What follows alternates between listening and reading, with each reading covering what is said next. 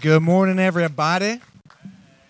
Hey. It's so good to see you here today. Where's David at? You didn't think we'd make it here. Technically, we're still a little bit off. We're actually 2 days early, so I don't know. I don't know what to do. I mean, can you rent a movie theater on a Tuesday? And then do we do it next Sunday, which is a Super Bowl? And then it just gets confusing, If the Cowboys had made it, it would have been real confusing.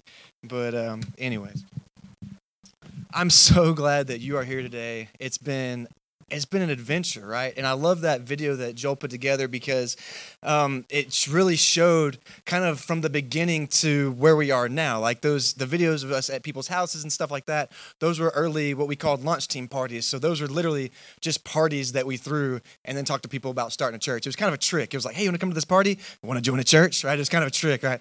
But, like some of you may have thought that you were going to see a movie today. Gotcha. Anyways. I mean, you still can. There'll be one afterwards playing, I'm sure. But anyways, I'm so glad that we're here. It's been an incredible year. It's been an incredible journey. And one thing, this really isn't in my notes, but did you notice in the video, did you see kind of the slab that we were handing the pizza to? Did y'all notice that? There was a person living under that. How crazy is that? So that really had nothing to do with anything, but it was interesting. All right, so it's been an awesome first year, and our goal when we set out to launch the River Church, to start the River Church, was that we would be a church that leads people into what we called a soul healing and life transforming relationship with Jesus. And it's been a really incredible year of that, I think. I think if nothing else, if nobody else's life has been changed, mine has, man. God has challenged me and he's shaped me and he's changed me and he's really done some things in myself that I was kind of surprised by. Like, you ever had God do things in your life and you're like, wow, God, that was amazing. I didn't even expect that you could do that in me. And so it's been an incredible adventure of seeing God work and move and really just build a family, right? Build a family of people together, healing, transforming, not just growing us as a family together, but healing family, healing lives, healing people. And so it's just, as I was reflecting this week, I kept thinking the word that kept coming to my mind is one I use a lot, adventure. Man, it's been an adventure, and I don't think that the adventure is over, right? We've seen an incredible year where we've walked through some really fun things, some really good things. Like I said, we were a church that started on parties, right? But we've walked through some tough times together too, right? As a family, we've seen job loss. We've seen sickness attack. We've seen myself, I preached the funeral this year of one of my best friends growing up. And so it's been a hard year in those ways. But we've also seen God heal. We've also seen God transform. We've also seen God bring jobs. We've also seen him beat sickness. We survived the baby apocalypse this year. And for those of you that might be first-time guests here, the baby apocalypse was like half the people in the church had babies this year. So like you're just walking out, there's a new baby. You're like, where did you come from, right? And so we survived, though. We made it. We made it, right? That was probably the biggest accomplishment this year, was defeating the baby apocalypse. They were just crying everywhere, and then the babies were crying too. Y'all get that? But anyways, it's been crazy, man. And so as I reflect on this year, I've reflected, I think the two words were adventure that came to my mind, but then secondly is just faithfulness. Like, God has been so faithful to some people that he just put a dream in to start this church, And so he's been so faithful to the point of, like, before we even started the church, he was faithful in the fact that we didn't even know where we were going to be. So like a little bit of background is, as we were trying to find a place to start, we were planning on having our first service in January of last year, which makes sense that we're doing our 1 year in January of this year, right? So we're doing our 1 year, or we're starting in January of last year, but we had nowhere to be. We didn't know where we were going to actually have the church services in. Like, so much so that I was calling places and everyone was telling me no. Like, I made a list. We got turned down by 30 schools. It's a lot of schools.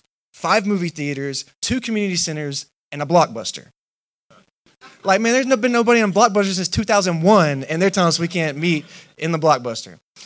But anyways, so I remember just walking through that and being like, where, and as a pastor, you think my first response would be like going to praying, but that was like my last response, I hate to say. And so kind of at the end, I was like at the end of my rope and I'm going, God, I don't know what to do. Like we're supposed to launch in 2 months and we have nowhere to be. Like we have to get in there so we can start setting up equipment. Like there's so much that has to fall into place before we can even get there. And so what did I do? I said, well, this week, I'm going to take a week. I'm going to fast my lunches, which was a big challenge for me because I'm a skinny guy, and if I don't eat, I always fall over somewhere, and you're like, there's Mike. He missed lunch again, right? But anyways, so I was like, I'm gonna take this week, and I'm going to fast during my lunches. I'm going to pray and just ask God. And if you're not familiar with fasting, it's just a time of where you abstain from eating, and you just really seek God, and you pray and kind of ask Him to answer a certain prayer, or if you need direction, you're asking for direction, you're just basically saying, God, I'm really serious about this. I need your help. And so I took that week and I was fasting, and about halfway through the week, I felt like God was telling me to call or email this movie theater. Now, the background on all that is they'd already told me no 3 times. And like the first time they were really nice, and the third time they were like, stop contacting us, right? And so I was like, all right, God, I'm going to just do it. And worst thing is they just won't talk to me again, and I don't really care. It's not a problem. So I called them, emailed them, and the lady that I emailed, the one who had told me no 3 times, said, actually, Mike, what's crazy is this week it just opened up. Just this week. And if you want it, man, it's yours. Man, you talk about an answer to prayer, right? They told me no 3 times. So what is the point of that? Just to point to God's faithfulness, man. God's goodness. He's been so faithful to us this year.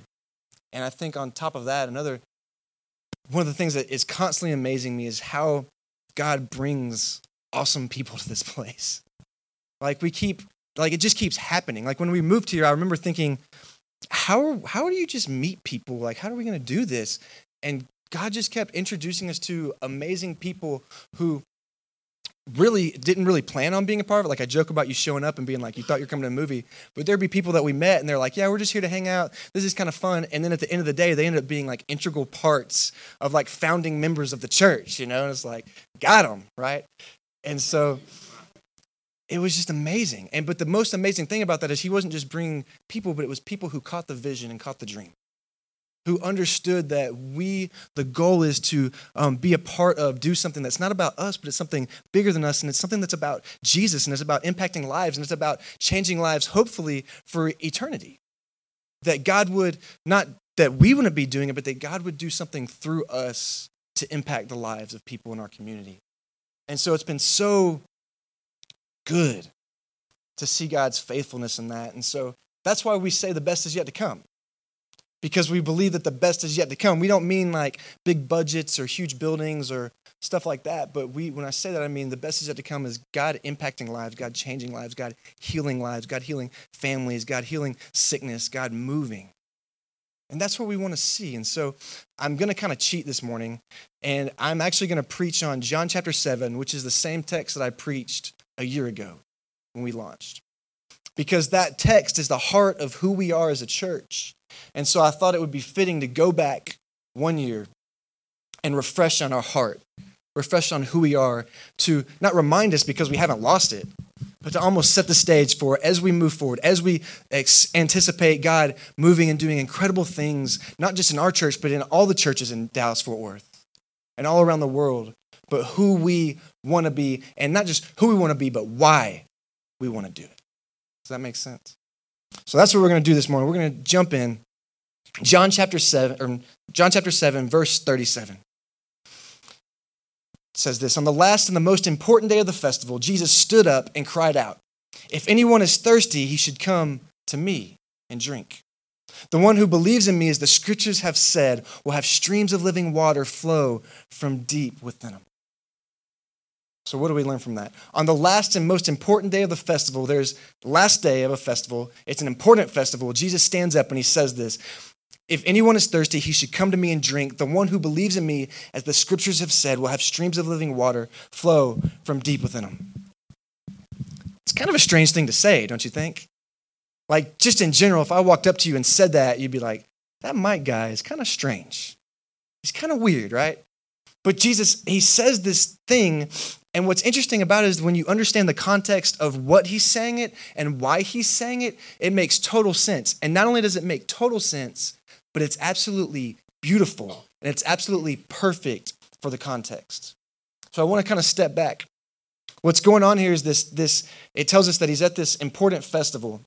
And what this festival was a festival called Feast of Tabernacles. And it was one of 3 festivals that the Hebrew people, or the Jewish people, would attend every year. The first one was Passover, then there was Pentecost, and then there was this one called Feast of the Tabernacles. And this festival was one that they would observe for 7 days. So they would come together, all the Hebrews would come together for 7 days, and they would do, they would have this huge feast where they would sacrifice lambs and a different kind of animals, and they would have these huge meals, and they would just praise and worship God during this festival. And on the last day of the festival, they would have this huge ceremony. There was like this big climax, like it all built up to the last day, this huge, big celebration, right? And kind of one of the points, one of the focuses of this feast was that they were asking God to replenish their land. They were in this kind of drought season. The feast took place in this drought season. So there was no strong rain since spring. The cisterns were low. The springs were low. The ground was barren and parched. The hills were parched. They needed their land to be renewed. They needed essentially water. And so they spend this time, part of this festival was them asking and praying and begging God to replenish their land. That God would heal their land, bring healing waters back on their land so that they could farm it for the next year. But on top of that, it wasn't just a cry or a plea for healing waters for their land, but it was a cry and a plea for a pouring out of God's Spirit on their community, on their people. And so they've got this festival going on where they're asking God, they're begging God to heal their land, replenish their land with water. And it's at this festival that Jesus shows up. And what's interesting is Jesus shows up about halfway through the festival. And before he even gets there, there's people looking for him. Because at this point, Jesus kind of become like this minor celebrity. Like he's walking around and he's healing people and he's talking about the Bible in ways that they've never heard. And so if there's a guy that's walking around like walking up to a blind guy and going, now you can see, and he can, that's going to kind of be a big deal, don't you think? Like if that happened here in the United States, that would kind of like be a kind of a big deal, right? I mean, most of us probably wouldn't believe it because anyways, but it would be amazing, right? So Jesus has kind of become this local celebrity. So before he even shows up, people are looking for him, people are anticipating him, and people are trying to figure him out. They're trying to understand who the heck is this Jesus guy? Who is he? He's like healing people and stuff. What's going on with this guy? So Jesus kind of shows up halfway through the festival in John chapter 7, verse 12, this happens earlier than the verse that I read to you guys to start off. So earlier in the chapter is when this is taking place. He shows up, and John 7:12 says this, and there's a lot of discussion about him among the crowds. Some were saying he's a good man. Others were saying, no, on the contrary, he's deceiving people. So before he shows up, there's this conversation about him where people are trying to figure out, who is this guy? And I think what's interesting about that is that hasn't really changed a whole lot to today, right? Like to this day, people are still trying to figure out, who is this Jesus? Is he crazy? Was he a good teacher? Is he who he says he was, which is God? Who is this Jesus? And so even to this day, people are asking that question, and it wasn't different then. They're trying to figure out, who is this Jesus guy? Some people want to know. Some people are genuinely confused. And then John 7:14 says this, when the festival was already half over, Jesus went up to the temple. So he shows up. They're looking for him, talking about him. He shows up, and he began to teach. And then the Jews were amazed and said, how does he know the scriptures since he hasn't been trained? So they're looking for him, they're anticipating him, they're wondering, who exactly is this guy? And he shows up and he goes to the temple and he begins to teach, and the people are amazed at what they hear from him. They're saying he hasn't been trained. How does he have this knowledge? Because you have to understand, like Jewish rabbis or Jewish preachers had been in training for years and years and years to gain the kind of knowledge that they had about the scriptures. So there's this Jesus guy that just shows up who was a carpenter's son, And he's teaching about the Bible. He's talking about the Bible in ways they've never heard before, and it's blowing their mind. Like he's talking about the Bible like he knows the God of the Bible. It's amazing to them. It's shocking to them. And so they're trying to figure out what in the world is going on. And so they end up having this conversation with him where they ask him these questions. And I'm not going to go through it verse by verse. We will later on. We're actually about to start a series on John next week. So shameless plug. But we're going to start a series on John next week, and we'll get more in depth of it. But essentially what happens is they ask him 3 questions. And here's what they ask him.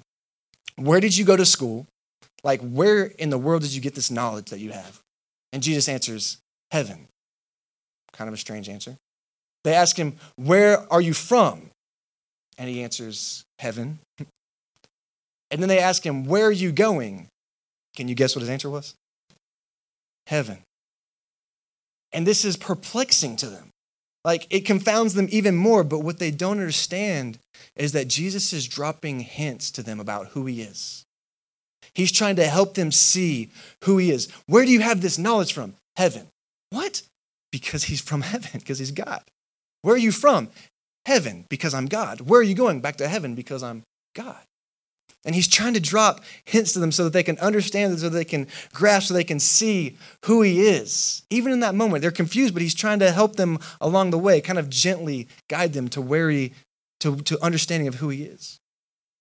I mean, maybe that's you here today, right? Like maybe you're trying to understand who this Jesus is. Who is this Jesus of the Bible that I keep hearing about? Trying to understand him, trying to put him in a box, trying to figure him out. And let me say, if that's you, maybe he's been dropping you hints along the way as well. Like maybe he's been bringing people in your life to show you. Maybe he's been trying to just try to introduce himself to you lightly, right? To say, I'm Jesus, I'm God, I'm the healer, I'm the Savior, I'm Lord of Lords, King of Kings, Prince of Peace. And so here he is, he's dropping hints, he's trying to help them see who he is, and you know how they respond? They accuse him of having a demon and they try to kill him. Not the right answer, right guys? Not the right answer. So trying to figure him out, they try to kill him, doesn't work out yet. And then the scene shifts, a couple days pass, and the next thing we see in the scriptures is this. The text I read from the morning. So all of that kind of happened, all of that kind of progressed, and then it comes to this. On the final and the most important day of the festival, Jesus stands up and he says, if anyone is thirsty, he should come to me and drink. The one who believes in me, as the scriptures have said, will have streams of living water flow from deep within him. So he's been dropping hints, right, this whole time, trying to help him see who Jesus is. And on the last day of the festival, the most important day of the festival, he stands up and he says, if anyone is thirsty, he should come to me. It's interesting, right? Like, why does he say that? I know you're like, we've been waiting for you to tell us, right?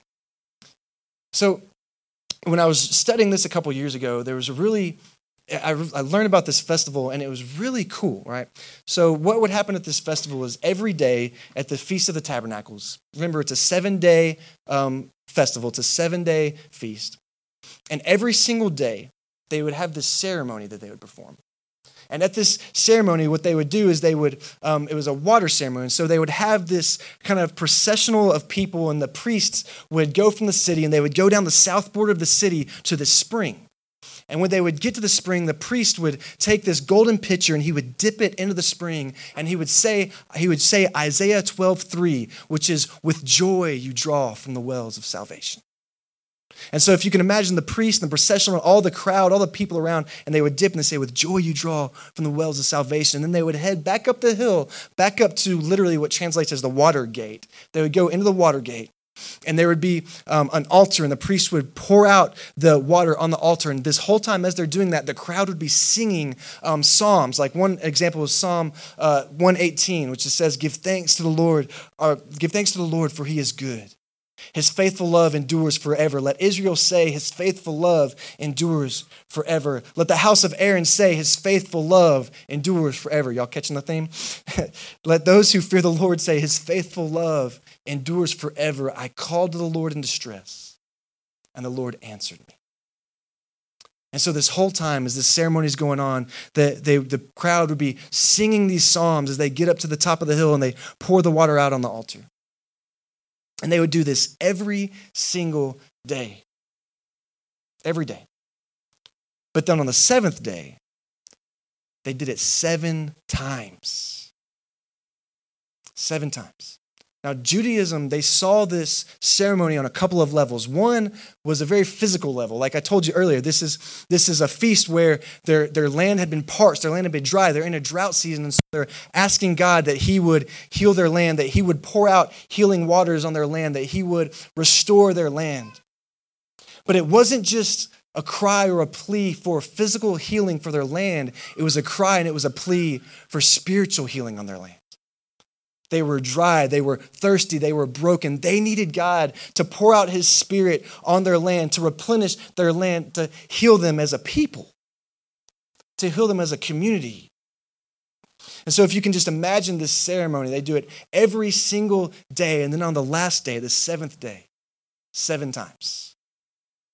One after the other after the other. If you can just imagine the people heading down the hill, the priest and all of the crowd as they would dip the pitcher to the water and say, with joy you draw from the well of salvation. And then they head back up the hill and sing and praise the Lord, and they beg him and plead for God to heal their people spiritually, that he would restore their people spiritually, that he would, in a sense, restore their souls, their relationship with him. And so 7 times, one after the other, after the other, after the other, they did this. And at the end of it, if you can just picture it in your mind's eye, the priest heading down, with joy you draw from the wells of salvation. Heading back up the hill, the priest pouring the water back out on the altar as the crowd surrounding, crying out, Lord, we need you to heal our land. We need you to heal us as a people. If you can imagine the crowd in that moment is when we see Jesus stand up on the last and the most important day of the festival. Jesus stand up and cry out, if anyone is thirsty, you should come to me and drink. The one who believes in me, as the scriptures have said, will have streams, or some places translated as rivers of living water, flow from deep within me. Can you imagine in this moment when the people are crying out, God, we need you to heal our land. We need you to heal our people. We need you to pour out your Spirit on us. We need restoration. We need healing. We need you. And in that moment, while they're begging and they're pleading, Jesus steps up and says, if you're thirsty, come to me. If you're tired, come to me. If you're broken, come to me. I am the one you're looking for. I'm the one you're looking for. Jesus steps up and he says, I'm the one where you find those things that you're longing for, that you're needing, that your brokenness is crying out for. I'm the one. And in a week where he had been dropping hints, he finally stands up and says, I'm where you find life. I'm where you find hope. I'm the one where you find restoration. And you guys remember that verse that the priest would say as they would dip from the water, right? With joy you draw from the wells of salvation. And Jesus is standing up and saying, I'm where you find salvation, and it is with joy that I save, with joy that I heal, with joy that I refresh, with joy that I bring life. Man, God is so good. In that moment where a whole nation is crying out for healing and hope, Jesus stands up in the midst of it and says, are you broken? I'm where you find healing. Are you lost? I'm where you find salvation. I'm where you find peace. Are you looking for hope today? Are you looking for peace today? Are you looking for salvation today? Know that he's the one that you're looking for. This whole time, he's the one you've been looking for. He's the one you're looking for. And then he loves you, and he wants to heal you, and he wants to bring you life. He wants to bring you salvation, and he wants to bring you hope. And it is with joy that he saves, because he's the one that we've been looking for the whole time. And I think in a nation and in a culture where we're looking for everything, right? We're broken, we're looking for something. We want to be a place that points to Jesus and says, he's the one you've been looking for this whole time. And he restores and he heals and he saves. And that is who we want to be as a church, man. As we think of the River Church that just started a year ago, right? We want to be a place that points to Jesus, and that people would come in here hopefully looking for him, needing him, longing for him, seeking him, and we could point to him and say, he's the one you're looking for. And if you're thirsty, man, let me tell you. If you're hungry, let me tell you. He's the one you've been looking for. That's who we want to be. And so we say the best is yet to come, right? Because we believe that the best is yet to come. And I don't mean, again, big buildings and huge budgets, and those things are great. Like if somebody said, here's $10 million, I will take it, right? Cash that check. But that's not what we mean, right? This last year, we've seen God heal families in our church. We've seen God save souls. We've seen God move in powerful ways. And although this last year has been amazing and we are so grateful and thankful for everything that God has done, we believe he's going to do even more. We believe he's going to heal even more. We believe he's going to save even more. You know why? Because he's the one we're looking for. And as people come in here, we want to point to him and say, he's the one, there he is. Let us just show you how to get to him, baby. That's our hope as a church family. That's who we want to be, and we hope you want to come along for that ride, man. That's who we want to be. And so this morning, I'm just going to pray, and the band's going to come up, and they're going to sing, and I just want to give an opportunity, man. If there's anybody who's looking for that hope, looking for that life, looking for that peace, or maybe you just need someone to pray with, man, this will be a good opportunity for you. And so we're going to pray and worship the Savior because he's the one we're looking for. And we're going to have these guys hanging out in the aisles with the lanyards. And if you need somebody to pray with, they're there. I'll be hanging out down here if you want to come pray with me, or maybe you came with somebody you want to pray with, that's fine. But I just want to give that opportunity, because if you're in here this morning, you're thirsty and you're lost and you need that hope, man, he's the one you're looking for. And we just want to show you to the King, man, because he's the Prince of Peace, Lord of Lords, King of Kings, Savior of the world, Jesus Christ, and he is here for you. He loves you. He cares you. So if you're thirsty, come and drink, man. Come and be healed. Come and find life. Lord, I love you. I thank you so much for this morning. I thank you for 1 year, man. I didn't know if we'd make it. I'm so grateful that we have. Lord, you've been so good to us.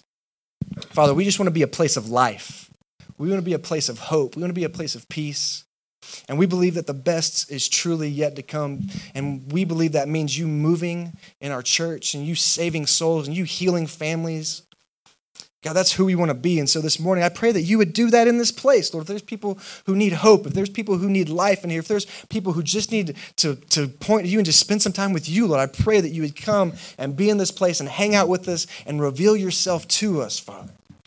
We love you. God, we give it all to you, Father, and it's in Christ's name we pray. Amen.